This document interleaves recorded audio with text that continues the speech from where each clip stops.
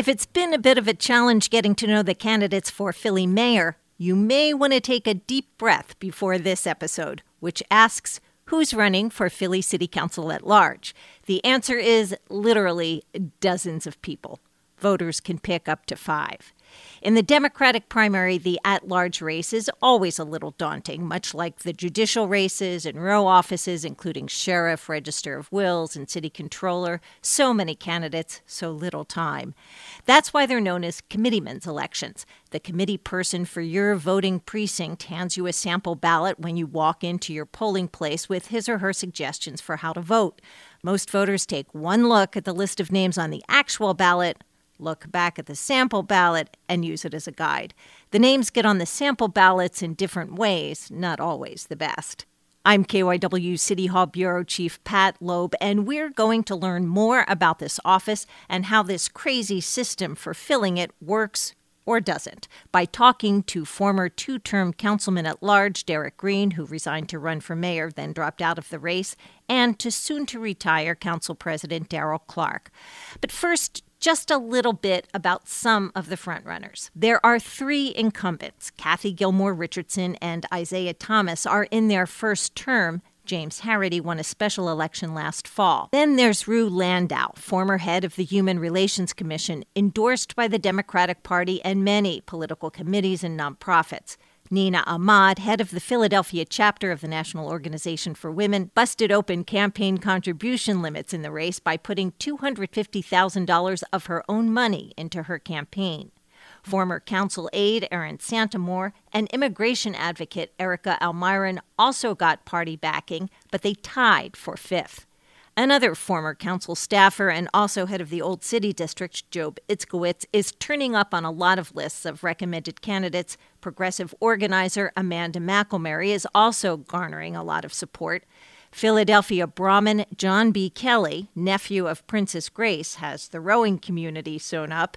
Newcomer Jalen Alexander has run a vigorous campaign touting drones for crime fighting. Repeat candidate Sherry Cohen is hoping her top spot on the ballot puts her in the win column. That's not even half of them. But there are candidates, websites, and questionnaires online if you want to know more about who's running. If you want to know more about how they'll get there and what they'll do once they win, perk up your ears. Councilman Derek Green is going to share his insight. I am no longer a council member at large. I call myself now citizen at large. But as an at-large member of City Council, you need to be attuned to all the various issues that impact city on a broad perspective. Public banking issue that I focused on that was citywide. Councilmember Kathy Gilmore Richardson, who's focused on the curfew centers, on those issues. Councilmember Isaiah Thomas, who's worked on the driving equity law, which is also another citywide issue. The first time you ran, how did you get elected? Well, although I was, and I'm still based in the northwest part of the city, but I've been involved in a lot of different activities around the city of Philadelphia. I was on the board of the West Philadelphia YMCA, involved in other activities. People even remember me from my time as a small business lender and assistant branch manager for Meridian Bank in North Philadelphia. So I had experiences all around the city of Philadelphia.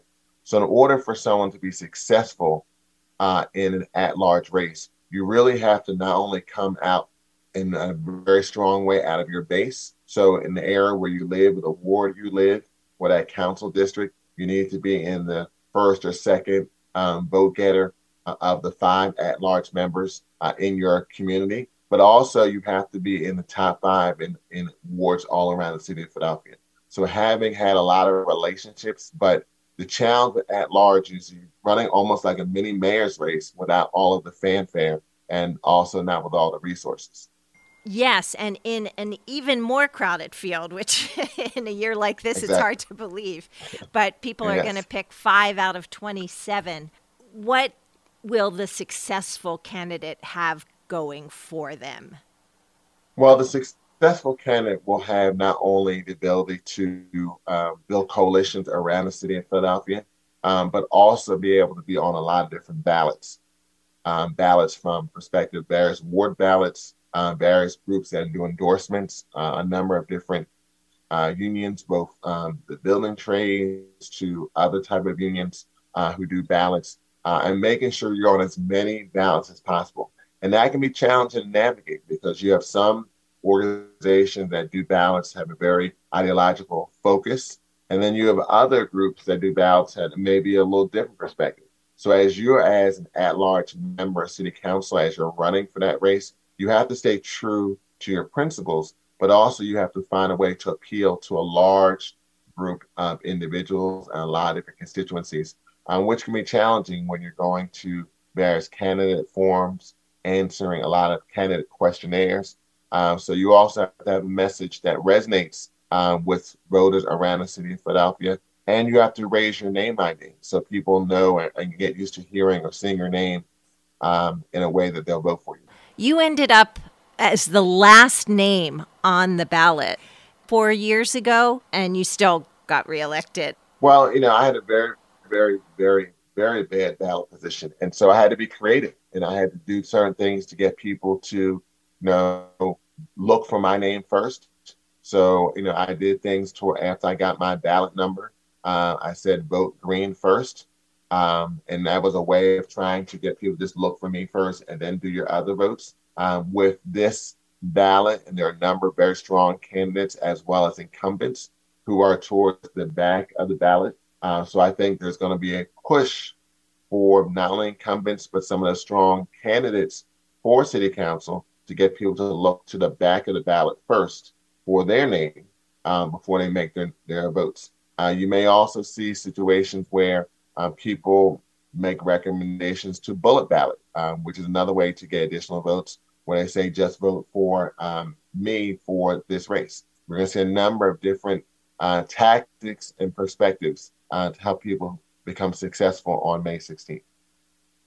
Okay. And do you think it's fair that ballot position plays such a big role in a race like this? Yeah, I am someone, as you know, I was someone who supported public financing of elections. I've also supported ranked choice voting. I also think we should do a randomization on ballots. Whereas every time a new person goes into the voting booth, the ballot gets rotated. I think it will be a much more fair process if there's a way that we can randomize ballots each time a person goes into the voting booth. So that way you're looking for the person that you really want to vote for, as opposed to, well, I saw this person in the first place on the ballot or third place on the ballot, I'm just voting for that person.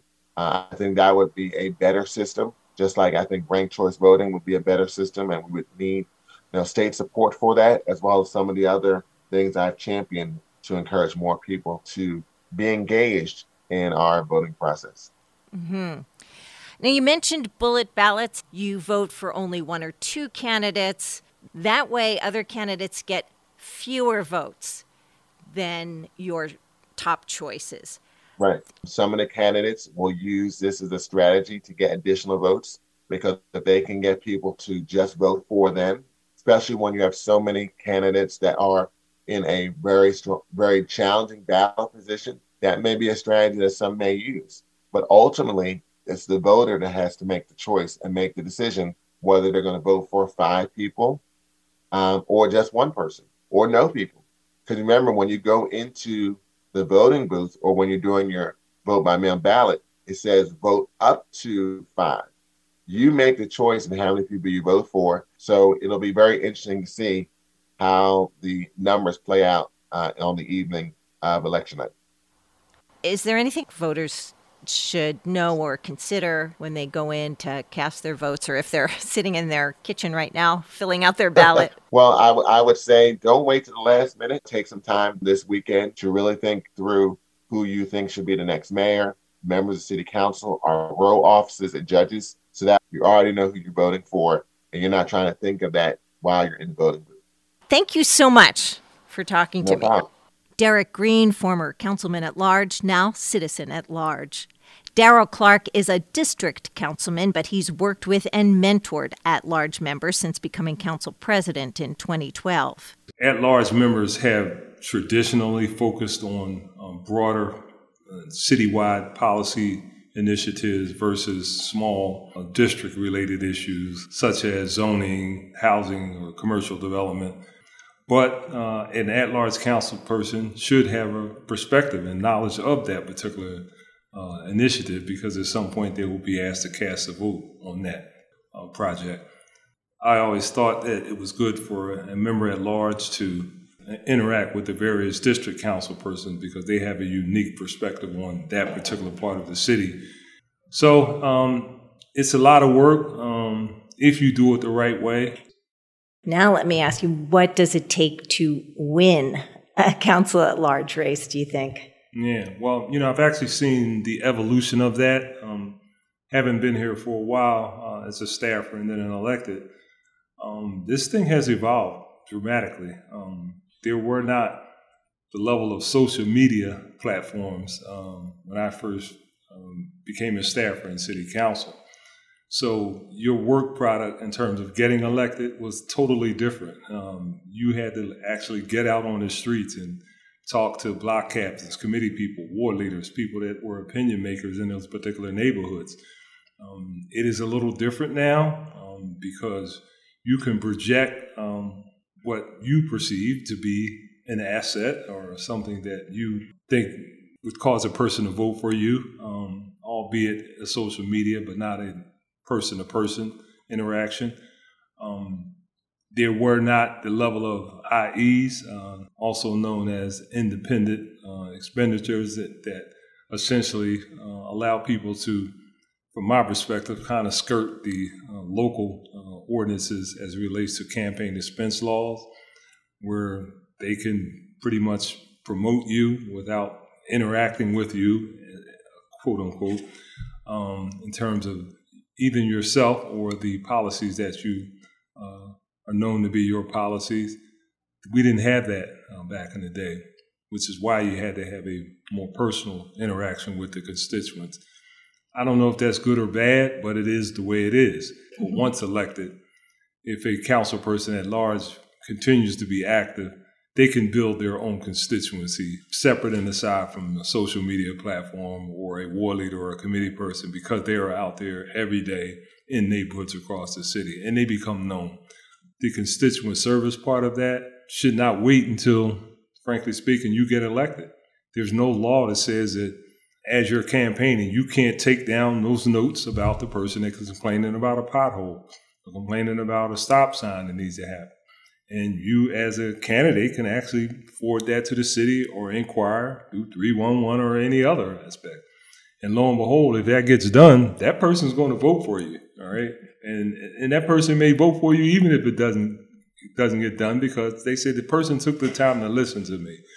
And I think that means a lot. And that little personal touch, that person just saying, I've heard about you, I've seen you, but being able to talk to you, I'm going to be with you, all right? And that's important. So it's just interesting. I've just seen it, and it's changed. As I said, not necessarily for the good or bad, but it is different than it was earlier in my political life. There are 27 candidates for at large, of which Democratic voters can pick 5. How can a voter possibly choose outside of the incumbents? The incumbents have a record. Yeah. But that leaves 24 people looking for two slots. Yeah. I mean, a lot of people depend on the recommendations of people that they believe have credibility. And when you have 27 candidates, you are kind of pretty much left to that because there's no way the average person that has their own life is going to have the capability of reviewing every particular policy or every promise that person made. And some of these people actually have a track record, either in a different office or some level of public participation. So I think a lot of it will be dependent upon a credible messenger. It's not necessarily the greatest way of projecting or making a selection, but given the level and the volume of people and what you'd have to actually do to research all of these candidates, I think a lot of people are left to that particular process. There are the ward leaders, sample ballots. This is kind of known as a ward leaders race. I can speak about the ward leaders in my council district. They're involved not just on election day. I mean, the day-to-day operation I like to do a lot of walkthroughs with government officials to get things done. The war leader is usually walking with us as we do that.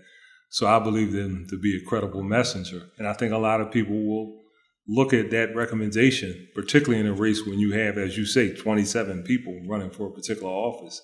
I think they will have some level of credibility in those sample ballots. And again, it has changed because we have early voting, and I understand that the war leaders have adjusted. They're actually getting out their recommendations earlier because of the early voting process that we currently have in the city. So I'm frankly, I've worked with my war leaders in my district and any other war leader in the city because I think they took it upon themselves to be a public servant. They went out, they got elected to serve the citizens of the city of Philadelphia. In the old days, being a war leader or a committee person, you actually were able to get a job, so to speak, because there was a lot of exempt positions. Some people call it patronage. I call it exempt positions, right? But I can recall when I was a war leader, you had a committee person, you was able to get a person a job at the gas company or a person a job. It's not like that anymore. So anybody that chooses to be a committee person now and a war leader, it's all about their commitment, because there is no job at the end of that particular designation as a committee person. The patronage or the exempt positions are gone in the city of Philadelphia. And I agree, 27 people is a significant number of people that have to make a decision about. But I'm just hoping that whoever gets elected, we continue to have a strong institution we built over a period of years to be one of the strongest councils in terms of policy, in terms of being able to move the city forward and going through a pandemic, continue to have a balanced budget without significant layoffs, to be able to pass legislation, to be able to help, in the fight against COVID. I mean, all of those things council was intimately involved with in a very significant way. So I'm hoping whoever ends up getting elected, we continue that strong push towards having council be a co-equal partner in the government with the next mayor of the city of Philadelphia. Well, thank you so much for talking to me. I appreciate it. And thank you for listening. I'm KYW City Hall Bureau Chief Pat Loeb. The election is nearly upon us. It will determine the course of the city for the next 4 years. There's only one thing left to say: vote.